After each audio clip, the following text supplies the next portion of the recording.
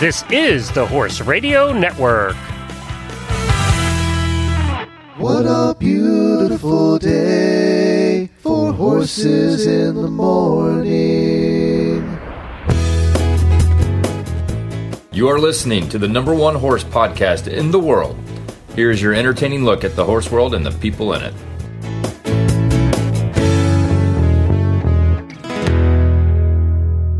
Good morning, everybody. I am Glenn the Geek in Ocala, Florida. And I'm Wendy Ying in Sarasota, Florida, and you're listening to Horses in the Morning on the Horse Radio Network for May 6, 2021. This episode is brought to you by Horseware. Good morning, Horse World.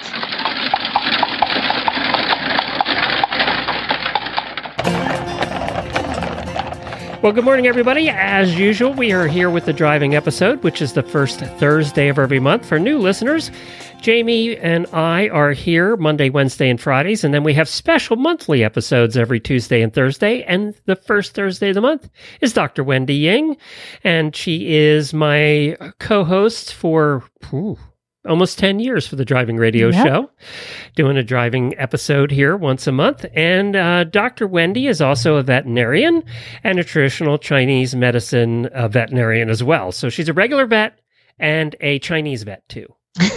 And she's kind of Chinese, so it works out perfect. I'm a regular vet and a Chinese vet, and I also do acupuncture and Chinese medicine. All of that stuff. And she also has her own store, and we're going to talk about a product. We always do a product feature from her store. But first, we're going to tell you what's coming up on today's show. And I'm going to let you tell them, so you have to say that name. All right. So on today's show, we have Ellen Taylor, the executive director of the Harness Horse Youth Foundation. Good job. It's so hard to say. It's a tongue twister. It's not as easy as it looks. She's going to share some great opportunities for kids this summer. Plus, Garrett Canstead shares how he's leading the charge to renovate the marathon course at the Florida Horse Park. And our favorite from the CAA, Kathleen Hake, has some driving-related sweet treats.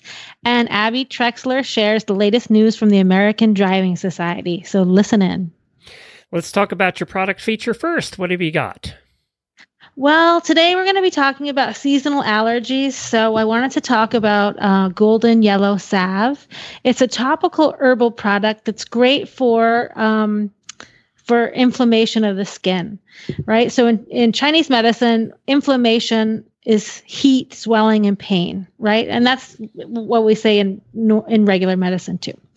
So in Chinese medicine, what we do is we use cold herbs that reduce inflammation and soothe the skin. So golden yellow is called golden yellow. It's actually called, it's made up of 4 herbs that are traditionally known as the 4 yellows, okay? And the 4 yellows, in Chinese, the word huang is yellow. And so whenever you see that, it means the herb has a yellow color, or sometimes it's because it has a yellow flower. So the 4 yellows are Da Huang, which is Chinese rhubarb root, Huang Bai, which is philodendron bark, which is also known as the cork tree bark, Jiang Huang, which is turmeric, so that translates as yellow ginger, and Huang Lian, which is coptis root, which is common name is golden thread. So these are very common plants that we have, and as you can see, a lot of times in Chinese medicine for inflammatory issues, we use the root bark, right? So I talked about this a little bit in some other segments when we want to use things to get rid of heat, the taste of the herbs is usually very bitter. And that's because the bitter taste are those alkaloids like there's a ton of stuff about turmeric nowadays, right? And we know that the alkaloid in turmeric is berberine, and that has anti-inflammatory effects. So it's the molecule that makes that taste bitter, the molecule of alkaloid. And all 4 of these have very similar blends of alkaloids, so they work together synergistically. And this herbal formula is put together in a coconut and beeswax base. So it is pretty thick, but it's greasy, so it's easy to put on the skin. It doesn't have a lot of drag. And what it does is it reduces the inflammation using the herbs, and then it soothes the skin with the coconut and the beeswax. It also helps with secondary bacterial infection because these roots are known to have antibiotic effects, antimicrobial effects. And then also it's great because it's bitter. So like say you use it on a dog that's chewing their hot spots all the time.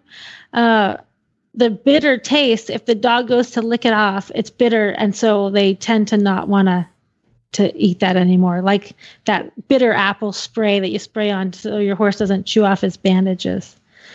And then also since it's thick, it can be a nice barrier if you have a bug issue, like a gnat issue. So I kind of think of it as herbal SWAT.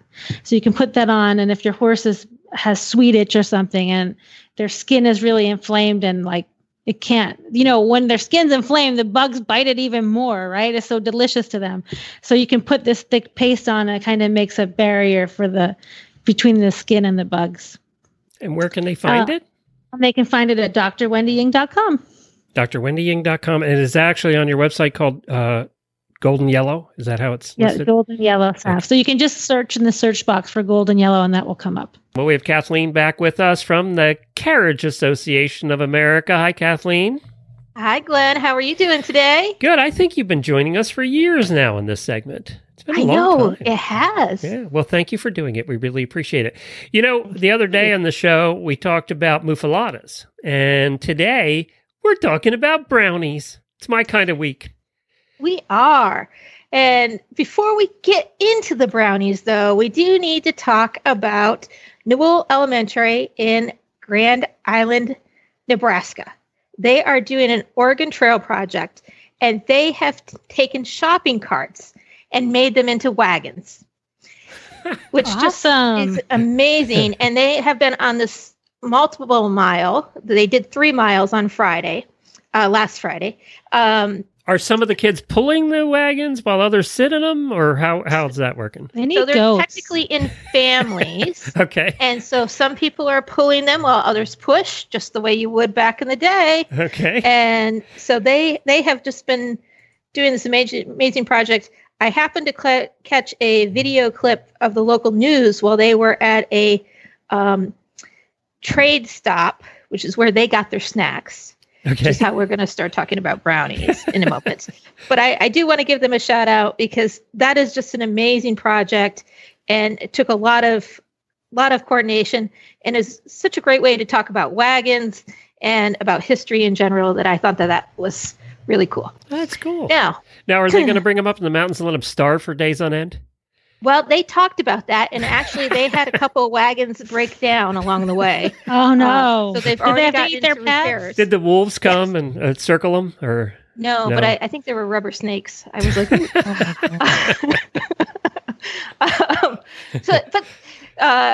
maybe they didn't have brownies at that time.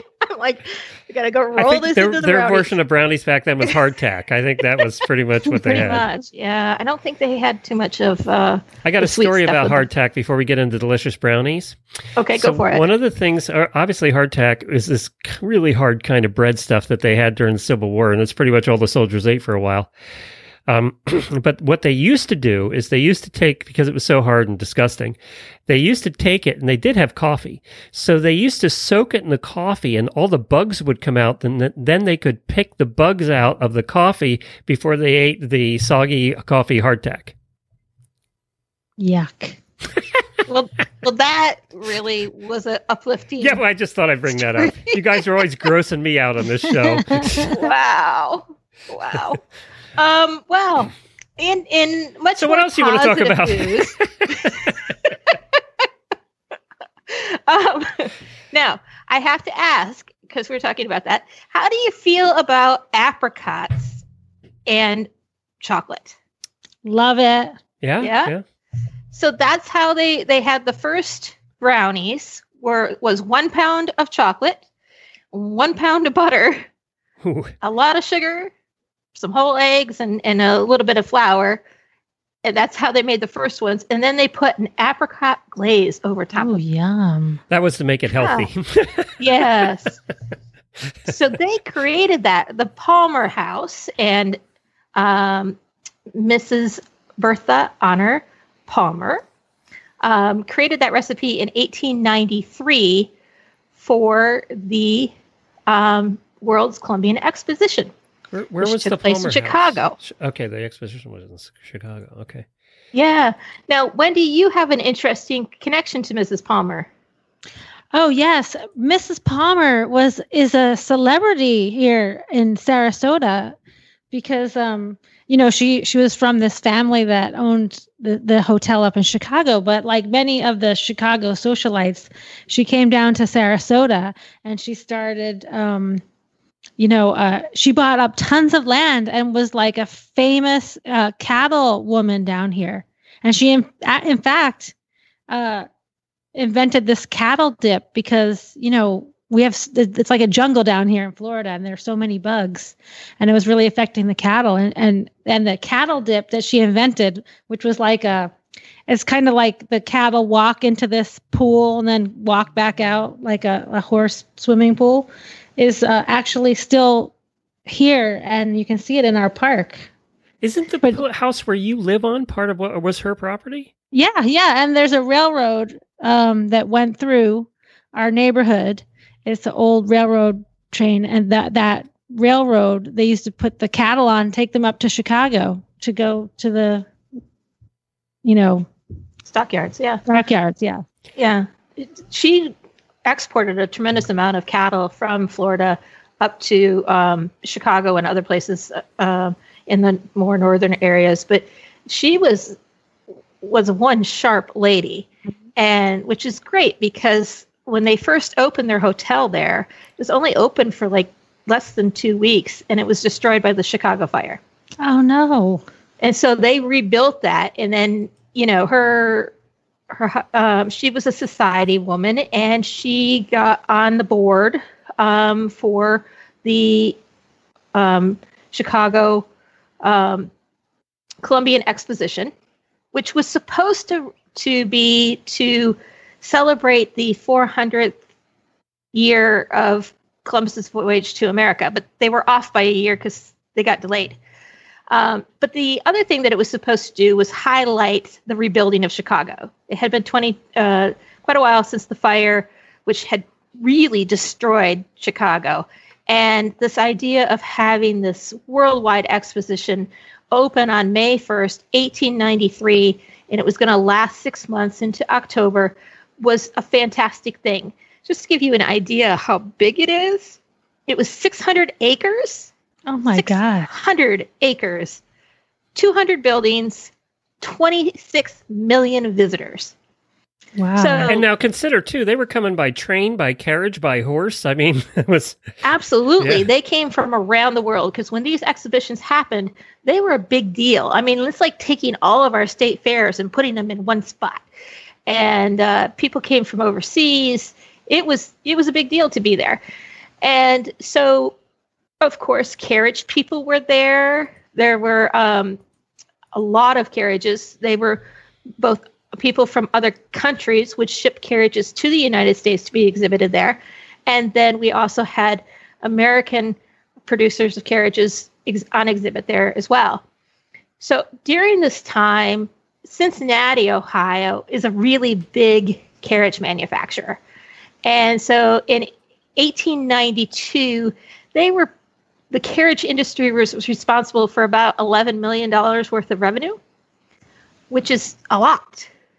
Yeah. And so they had 34 vehicles on display there.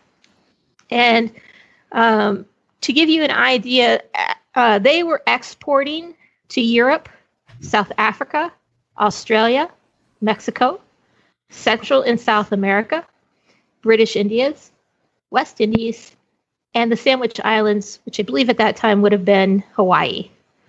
And so this is a big deal, and that's a lot of money and a lot of countries to be exporting to. And so it was really important to put your best carriages front and center. And you also wanted to appear very worldly and well-read and all these different things. So there is a booklet that was put out by the Cincinnati business carriage industry builders called the World's Carriage Building Center. And it is full of quotes like this one from Dickens with David Copperfield, which is right on, rough shod if need be, smooth shod if that will do, but ride on. And they have these little references back to different stories all the time. So they really wanted to appear worldly. They wanted to make sure that people understood that they were up to being able to handle all these people coming to see them. And they do mention in this book, which was given out, I'm not sure if it was given out to everyone, but it was given out to select people that were going to be at the exhibition, that they realized that not everybody was going to be able to come and visit their area, but they wanted to give them an idea of how they were building these vehicles and what all they were great for and et cetera.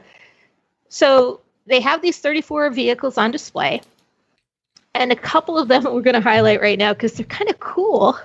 They have the one-man speeder, and it's 135 pounds. Oh my God. So it is tiny, and so it's the body of it is 18 inches wide by 51. I don't think I'd fit. I know, Is it made of balsa wood? Smaller than an airport seat or airplane seat. Was it meant to be pulled by a normal size horse or a pony? It was meant to be pulled by a normal size horse. This one was specially adapted for turf, and they were racing in them. Yeah, you have to do it on turf because I'm sure tons of them broke while you're racing and you get dragged on the ground. Well, they did have a lot of speedways at that point in time, especially made for this type of racing. To be honest, I didn't really know that they did that much turf racing at that time. I'd always seen it on special ground that was more dirt. Mm-hmm. So I thought that was quite interesting to see that they had turf racing. But 18 inches, that's so small. By comparison, they were also making a piano box buggy, which the piano box buggy was one of the most common vehicles that you could get around that time. That weighed 300 pounds. So, that's, 135 Did they make it out of a piano box? Speeder. Was it kind of in the shape of a piano? It was. Yeah. It's actually just a box. The difference between most things are 51 inches. That's pretty normal for that type of vehicle. This one is 24.5 inches wide. So it's bigger. There's a chance that two of you might fit on the seat. Not two of me. Modern people. but you and your child might be able to fit in them. And they were very, very common, but they were called a piano box buggy because they looked like a piano box. And I think in some cases they may have actually been using that because they did reuse things. So they were kind of like the Kias of the day. Small and mighty. Yeah. We love those, Glenn. I know I do. I drive mine every day. I like my little Kia. 300 pounds in that low, between 300 and 350 is a very common weight for buggies and vehicles in that time. But just like we build cars and maybe Kias for different things, in different markets, you have to change depending on what market you're sending it to. Americans, we like our cup holders. In Japan, in some other markets, they like more legroom. And particularly if you're going to have a passenger, they want to make sure you have sufficient legroom. And the same is true with these buggies. They had a line of business buggies. And the deal there was that it had a roomy seat, although they don't specify how much legroom. It does say that there was sufficient legroom. And I would assume that meant that you were less likely to crease your suit. Did they have a cup holder? Please tell me they had a cup holder. No. Because they didn't really have a lot of well, I don't think they had a lot of to-go I think they were drinking ale a lot back then. But now, did they have specials? Like you went to the trade show, like going to the RV show and everything's marked down for trade show specials? Do you think they did that? I don't think they did that much of that. They would sometimes have special deals but they would build special vehicles for these.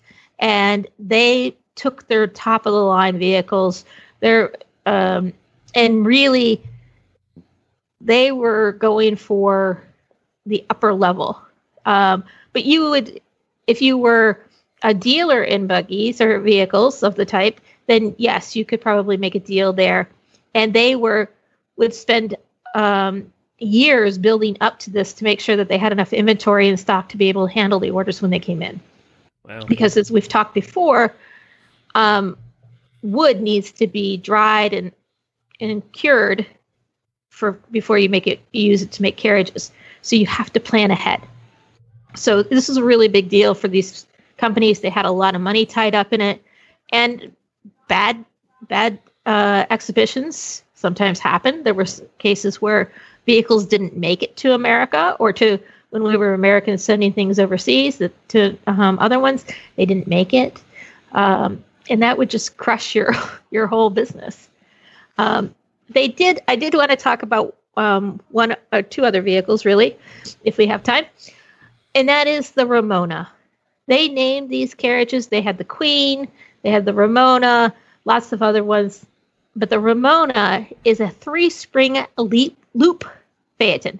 3-spring loop Phaeton. And if I have to say that 3 times fast, I'm just not going to make it. But we tend to think of vehicles now as being darker and businesslike. But this Ramona had a blue body with lemon yellow striping, and blue I love cloth. that. It had to be beautiful. It's sharp and beautiful, and 400 pounds. But I bet you it rode really smooth because it's a 3-spring loop Phaeton, and that would be a really great ride. I just think that was more for society, and particularly being a Phaeton, maybe a society, a woman in society. They also comment. They comment on a couple of things that are happening society-wise.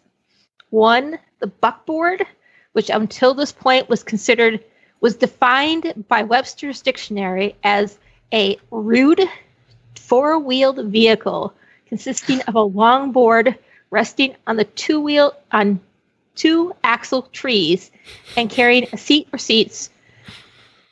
And at this point, there's pushback against that definition, and buckboards are becoming more refined and a little less for the wild, and they're becoming something that is acceptable for a family to have.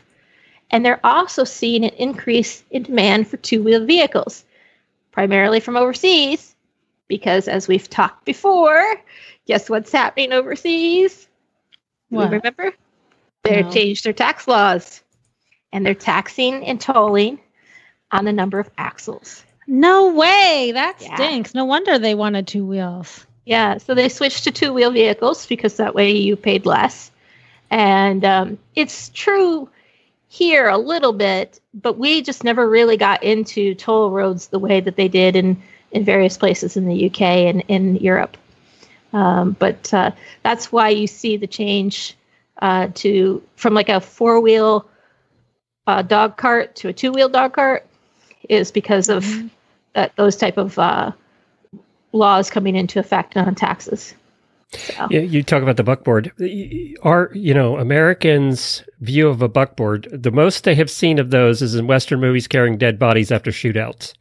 That's Absolutely. where you see the buckboard used, right?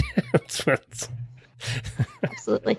Now, I'm hoping that maybe next time, because we're going to be going to California in June, the very beginning of June, to Thousand Oaks for our CAA Learning Weekend. Oh, cool.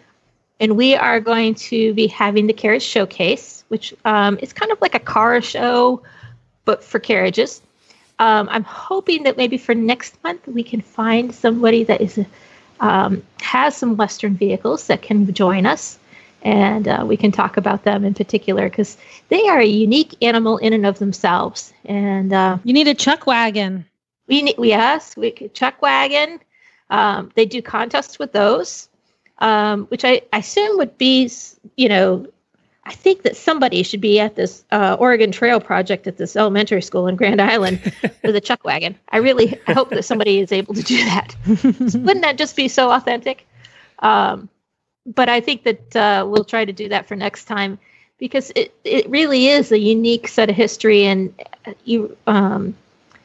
it's really quite interesting. And I think we're starting to see a reattachment to that type of American history, but I think we've lost touch with it a little bit. So be exciting to see it come back. Well, Kathleen, we're looking forward to next month at CAAonline.com is where you can find. They have a complete bookstore there. Of course, they're housed at the Kentucky Horse Park, which is now open, so you can visit anytime you stop by. Thanks, Kathleen. Thank you, Glenn and Wendy.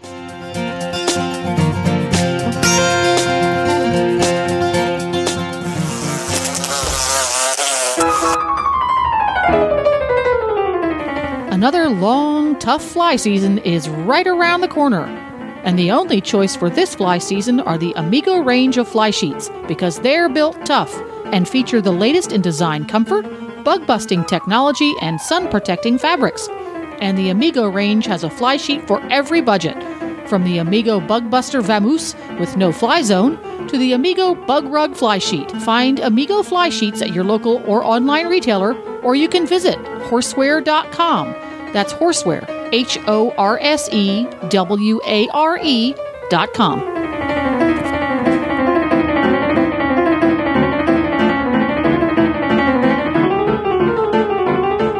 Well, there's a topic and a foundation that we've talked about for years here on the show, and that's the Harness Horse Youth Foundation, and I've never been able to say it properly, but it's a group that's been around for a long time, and one of the things we've talked about on these shows for 10 years now is the fact that we need to get more young people involved in horse sports, and that's all across the board. Every association that we talk to, that's their mission. It's the area where they have the most difficulty now because kids want to play video games and not get out of their chairs.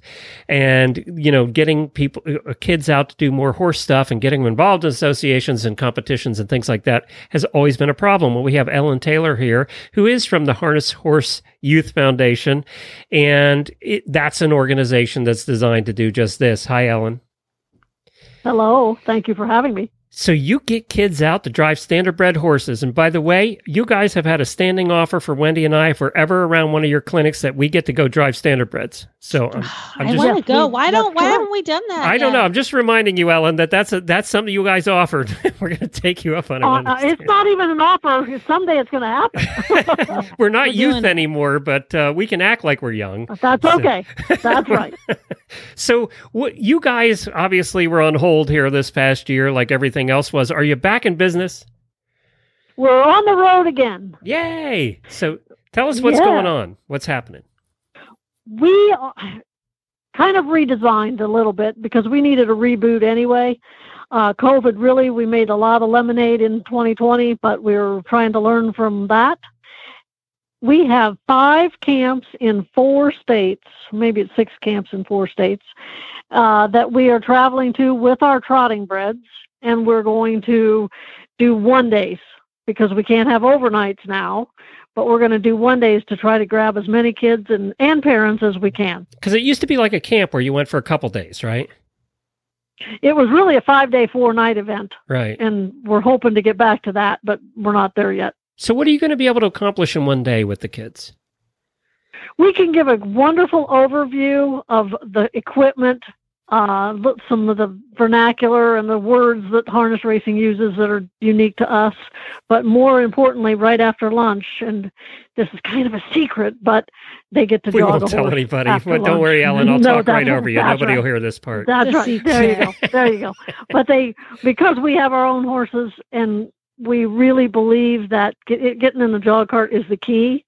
We let everybody, they may not hold the lines if they're not comfortable, or if they're old enough and their feet reach the stirrups, they can hold the lines and actually drive on a racetrack. So do you have like 2-seaters? Actually, yes, we do. Okay. Yes, they're 2-seaters. So it's like a professional driver, a real driver, and then the kids in there. Well, that's how you get them interested.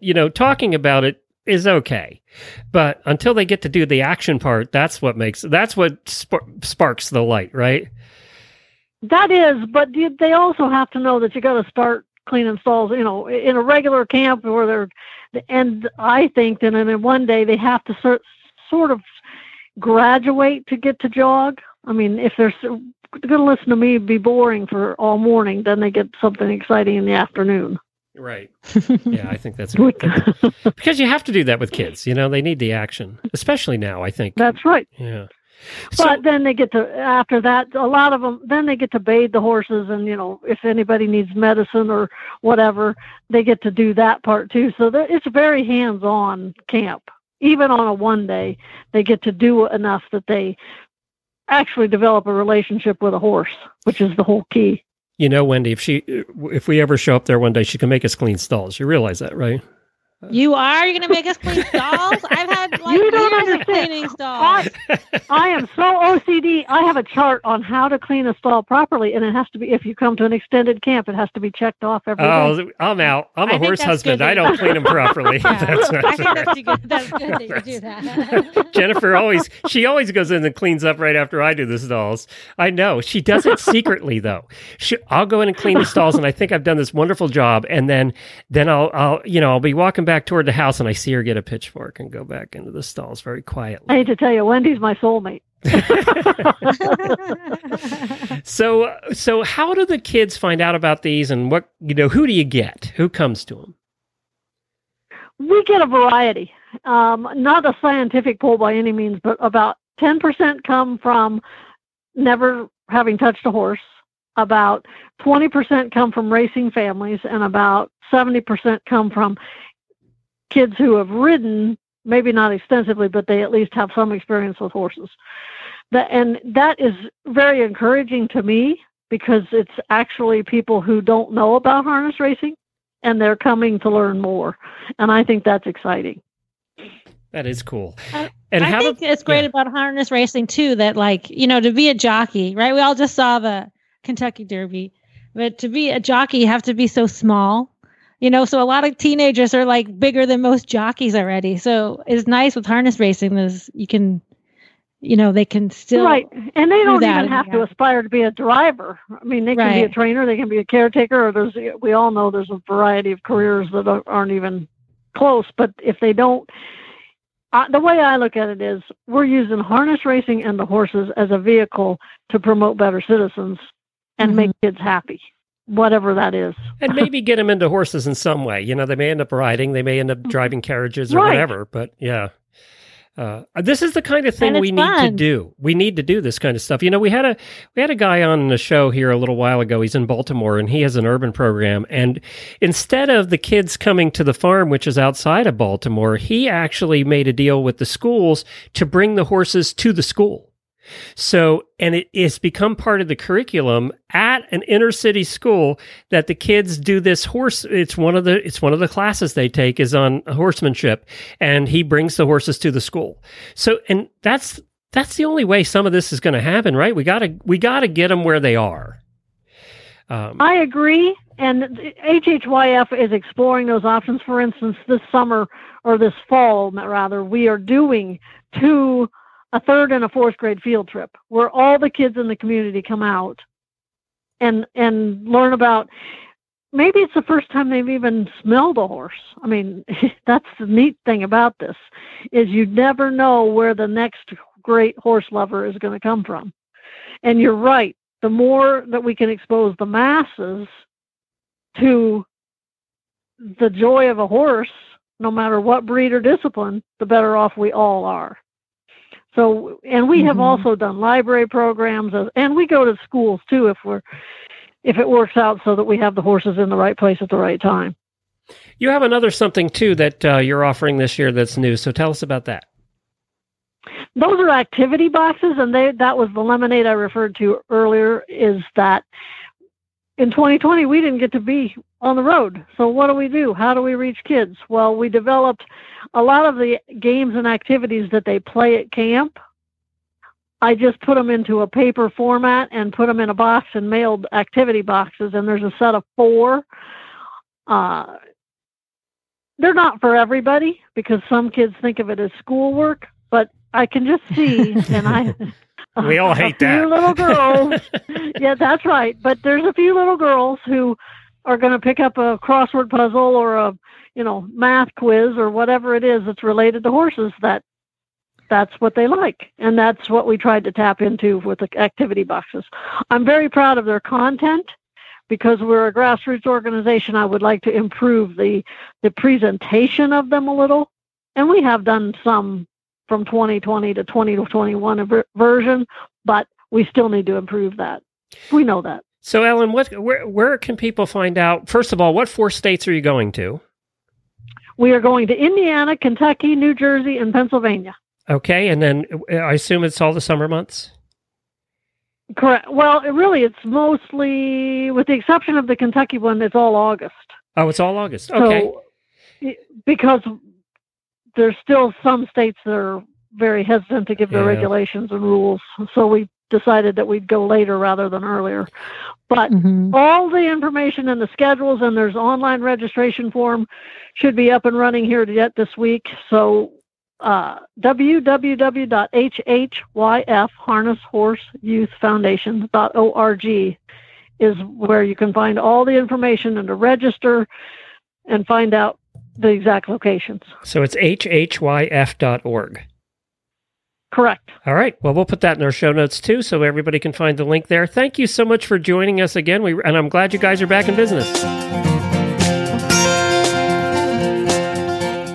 Well, next up, we have the executive director of the American Driving Society, Abby, on with us. Hi, Abby. Hi, Wendy. Hi, Glenn. How are you two? I heard rumors that you guys are doing a program to help me out, but I don't even think I'm quite old enough for this one. I'm old, but not that old yet. You've got a few more years to go, I guess. So we're really excited about this new ADS Centennial Club that was created and is sponsored by Shelley Temple. It is a club that our older members can join if their combined age of themselves and their equine equal or exceed 100. And all they have to do is have that performance massage test at any show or club event in front of an ADS recognized judge. And then we send a really beautiful commemorative ribbon and plaque to be presented to them after their drive. Well, you presented at the show? Yeah. Oh, that's great. I love that. It's really fun. It's really special. And, it's a great way to celebrate our older members who have been driving for a really long time. Yeah. So this program just launched. It's up on our website at AmericanDrivingSociety.org under I Am a Member and then Championship and Award Program. There's an application up there, so you just download the application. You can fill it out. It's a fillable PDF, or you can print it and mail it. Just figured it out. If I and my pony both live another 20 years, we're good. That's a big if.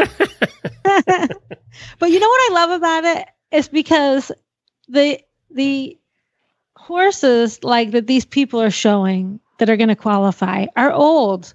And it was probably like the last couple of years they're in competition, and having a nice prize like that is so great. They can have pictures. I mean, it's a great way to remember your sweet old horse. It is, Wendy. And I have to tell you, I'm so excited.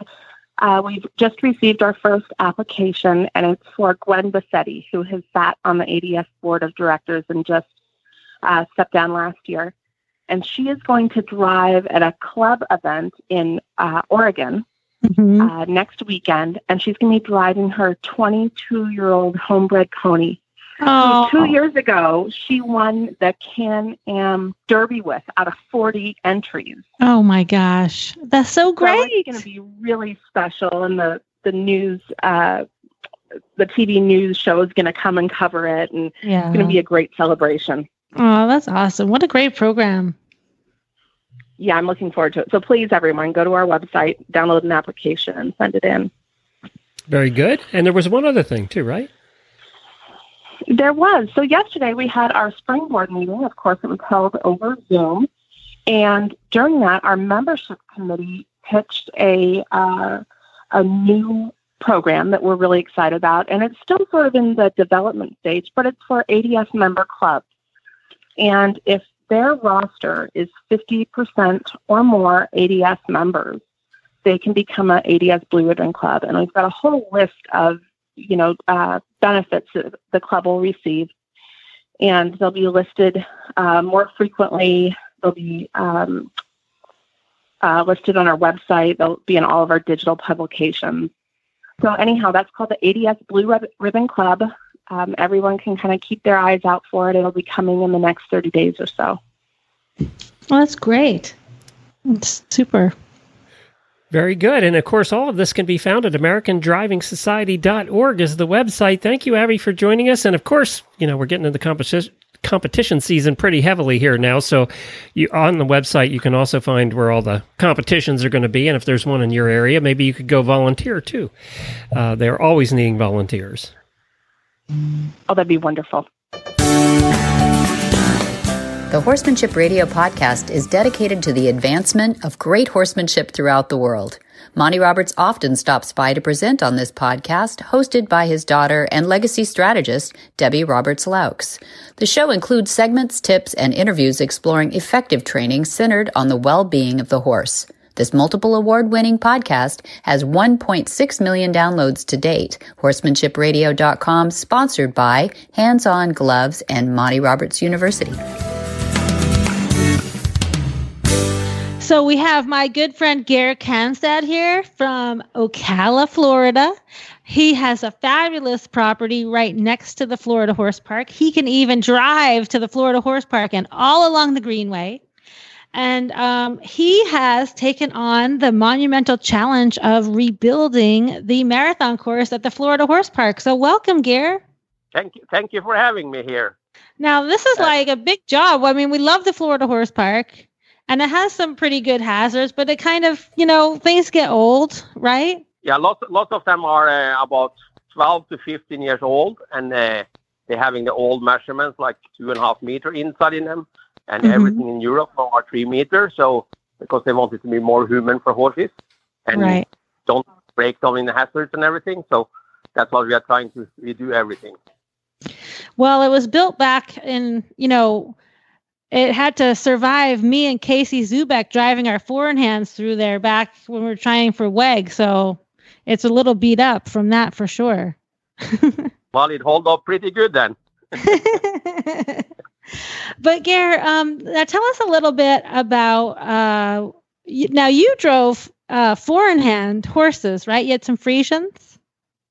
Yeah, I had Arabo Friesians in Colorado, and I drove a foreigner. I have 6 Arabo Friesians there, and I only compete on competition with them.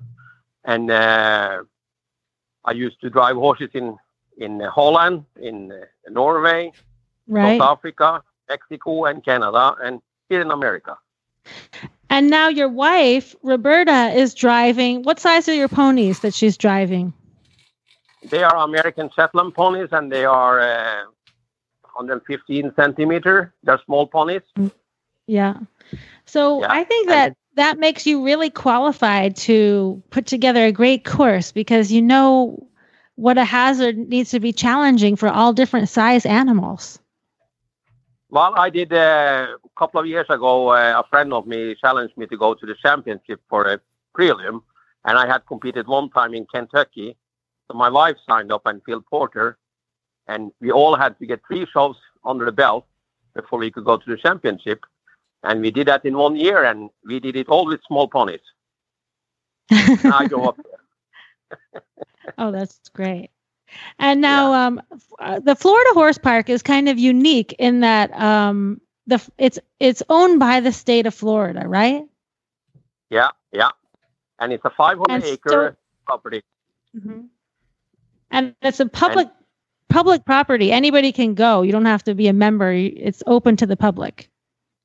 It's open to the public, but you have to pay if you're going to use the obstacles, you're supposed to pay $25 if you're signing or going into using them.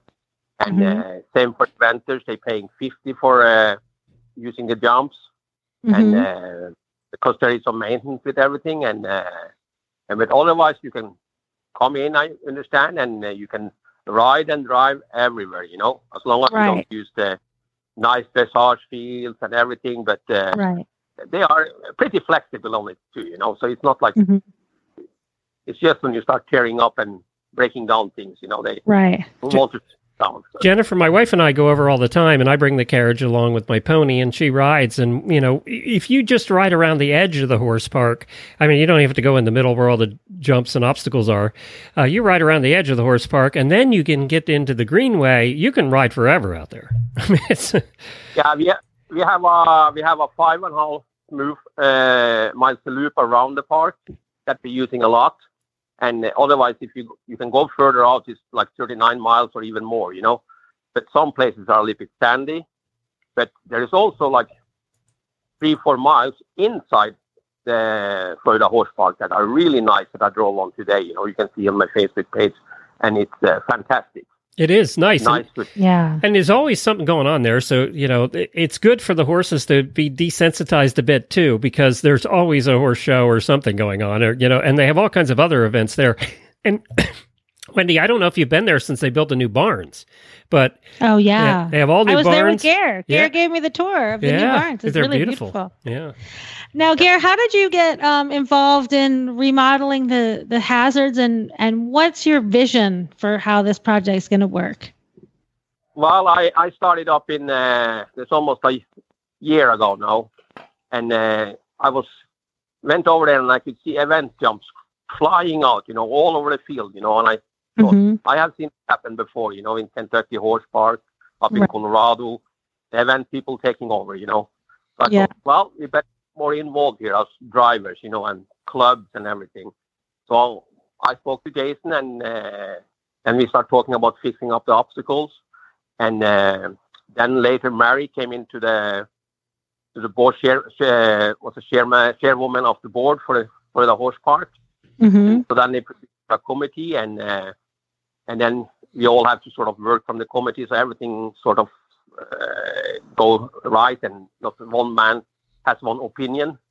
But basically, it turns out the way my dream was, I like to make it like a clover leaf. So everyone can up in the middle, and with moving some obstacles, it gets everything more around the tree line, as you remember, and the new water obstacle on the opposite side, and one more obstacle further down. And then it's a very, very easy access for people to run up from the barn, walk the obstacles, watch other friends drive, and run back and get yourself ready. And it's a lot more friendly for public and for everyone, you know, instead of you have to run all the corner of the park. Yeah, because sometimes you can't, you know, if it's in a straight line, sometimes people think, oh, that's good. They're all in a line. I can just walk down there. But you'd have to go back and forth. And then maybe spectators would just have to pick one obstacle. But this way, they can kind of see everything going on from one location. Yeah, it's like one clover leaf. So you can actually see 3-4 obstacles in one spot. And when we are done, with everything is done and moved and everything, and we get enough money, because it costs money. And then it will be very, very nice for public and everyone for running up with it. And you get lost traffic with a golf cart all over the park, and people are put in one place. Yeah. And so how can people, do you need volunteers to help you? Well, I had, when we had the paint days, I put it out on Facebook, and we had 10, 15 people showing up. Some people from the Florida Vips, and a lot of people from just are down here for the winter showed up. And we painted like 2 obstacles in 2 hours. And oh, wow, that's fast. So we did 2 of those, and I just had to set it up and have paint and buckets and everything ready, you know. So there's a little bit behind it too, to get it going nice, you know. And but it turns out good, and so now we have a half obstacle that we're going to add on about 16 more poles to, and I have a fence guy coming here in about 1.5 weeks to help me put them in. They are 12-inch posts, so they are very heavy, so I can't. Oh my God, that's huge! No, you can't do that yourself. No, and so we're getting those in, and then notch the boards in there, and we have the boards and everything, and we have the stain, so then we are going to stain and finish those. And then we have 4 obstacles that are redone, but we still need 3 more, you know, to make it the top venue in America.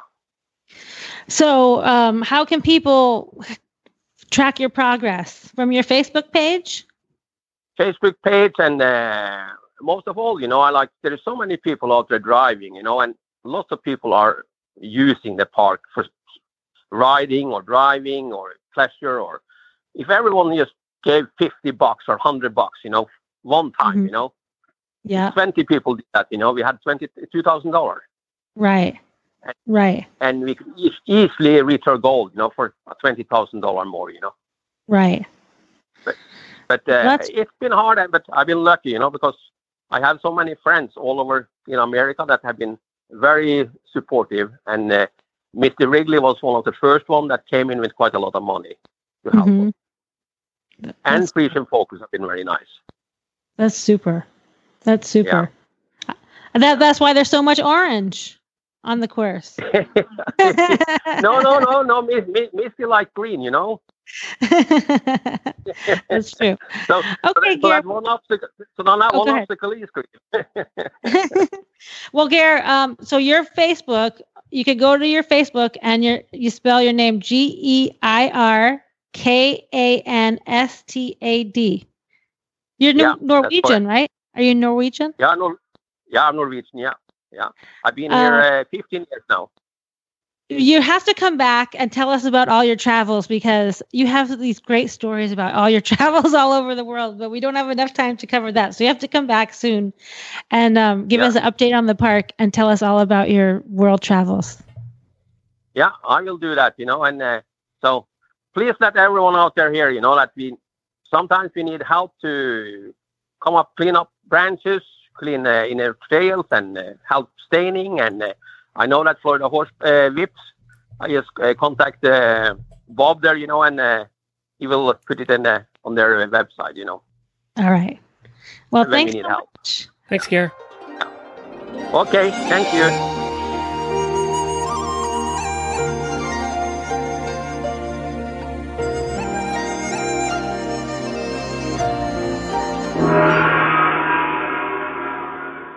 Well, it's now time for our traditional Chinese veterinary medicine segment with Dr. Wendy Ying. It's springtime, right? So what do we have to deal with? We have to deal with allergies. Me sneezing. That's what. Are you having? Yeah, the pollen in Ocala is pretty bad. In Chinese medicine, we think of allergies as wind, heat.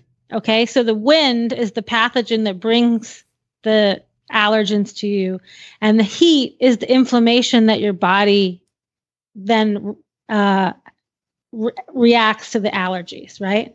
And so you're allergic to lots of different things, right? But why is spring so bad? And it's something that we call allergy threshold, right? So you may be allergic to bugs, and you may be allergic to pollen, and you may be allergic to dust. But individually, if you're just exposed to one of those at a time, it's like not so bad.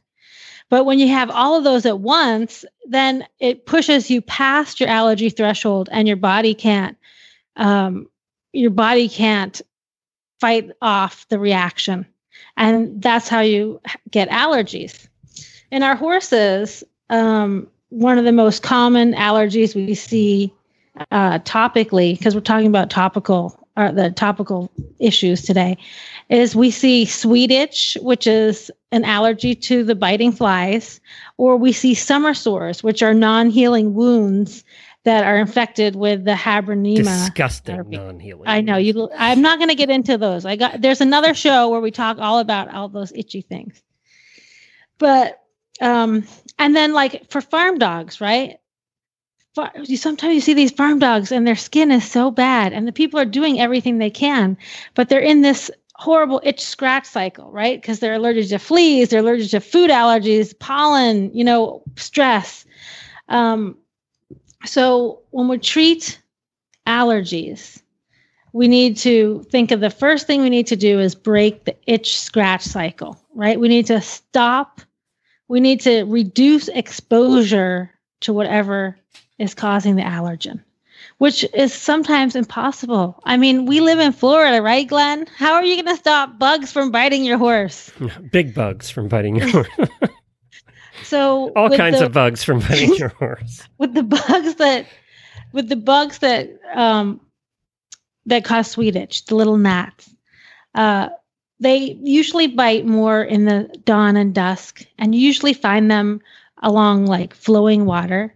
So some of the things you can do is keep your horses in behind the fan during dawn and dusk. Use a lot of fly spray.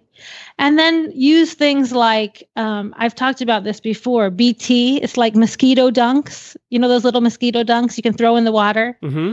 Those things can reduce not only mosquitoes, but they also get rid of the little gnats. And then you can also, to break the itch scratch cycle, we need to soothe the skin, because sometimes they're so itchy that they rub themselves raw, which we call self-mutilation, right? They itch and itch and itch until they bleed. And then they get a secondary bacterial infection from the open sores because they're itching so badly. So to help that, we could use a topical product like I talked about in the product feature, the golden yellow salve.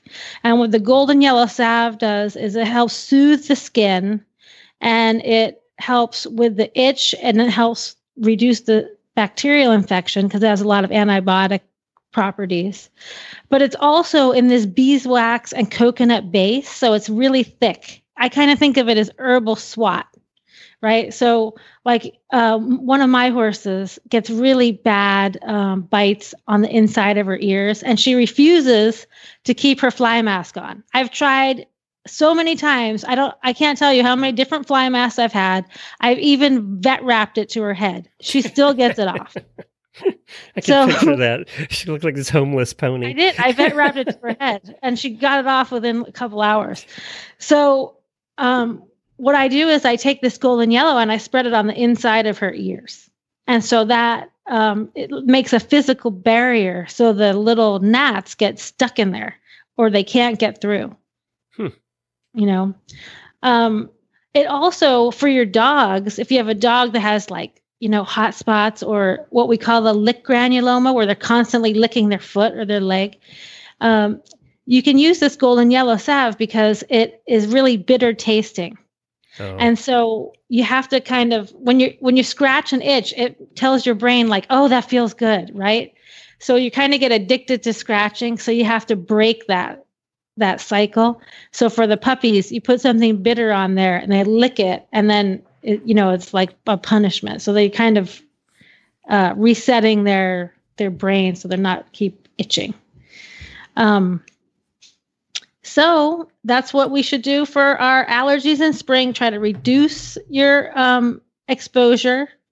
Try to soothe the skin. You want to break the itch scratch cycle, and you can use a topical product like the Golden Yellow. Where do they get the Golden Yellow? They can get it at drwendyying.com.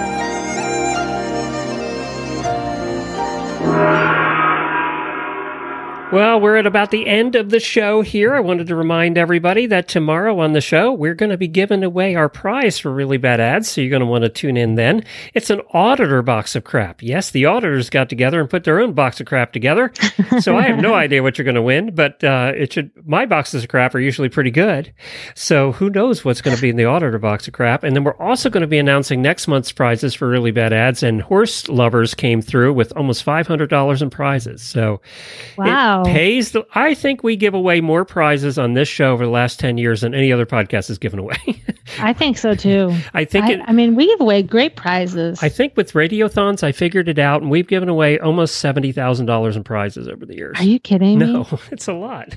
So you're lucky because you're listening to this show. And Dr. Wendy Ying, of course, can be found at drwendyying.com, as we just said. And are you doing any driving anymore? Do you drive anymore? I drive around my neighborhood. Do you? That's about it. Still out there? We got to get down there soon. I know. It's so fun down here. We have to bring our camper down and park in your yard. Yeah. Let's bring the horses down. We'll leave the camper at home. We can stay in your wing, and we'll just bring the horses down. That's even better. Okay, you can do that. That didn't go too bad last time. They didn't carry on too much. Maybe you can stay across the street. We'll rent the barn for you across the street in the mansion. Wendy posted this the other day. There was a place across the street. It was abandoned for a while, wasn't it, from your house? Well, yeah, they were they got caught up in the mortgage scandal, the mortgage whatever thing, And so for 10 years, they were fighting with the bank And it was about- pretty much looked abandoned. It was not a good-looking place. Yeah. No. We called it the zombie house. Yeah, and now they fix it up. You sent the ad for listing it. Oh my Yeah. God, it's beautiful. It's gorgeous. Now, if you have It's what, $1.5 gorgeous. I need million? a new neighbor. It's a nice neighborhood. If anybody's interested. Yeah, Wendy lives my across the geese are a street. my geese are a little loud. Yeah, and you have a built-in vet though. She's right across the street. So That's right. so where? What did they want? $1.5 million for that place? 2.7. Oh my God! And you know what? In today's market, they'll get 3.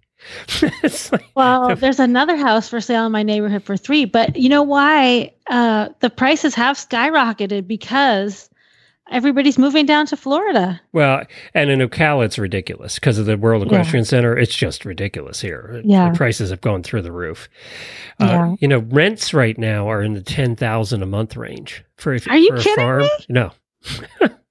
No, it's Yeah. crazy. It's crazy money right now. See, for that, you could buy this mansion across the street from me. There you go. Your property value just went up, Wendy, because the neighbor's know. house got nicer. I know. Ching! You can, of course, find all of our past episodes for The Driving Show at drivingradioshow.com. You can find all the past episodes there. You can also find Horses in the Morning at horsesinthemorning.com. And we have a bunch of shows. You can find them all on our app, iOS or Android. Just search for Horse Radio Network. We have 20 different shows that we do.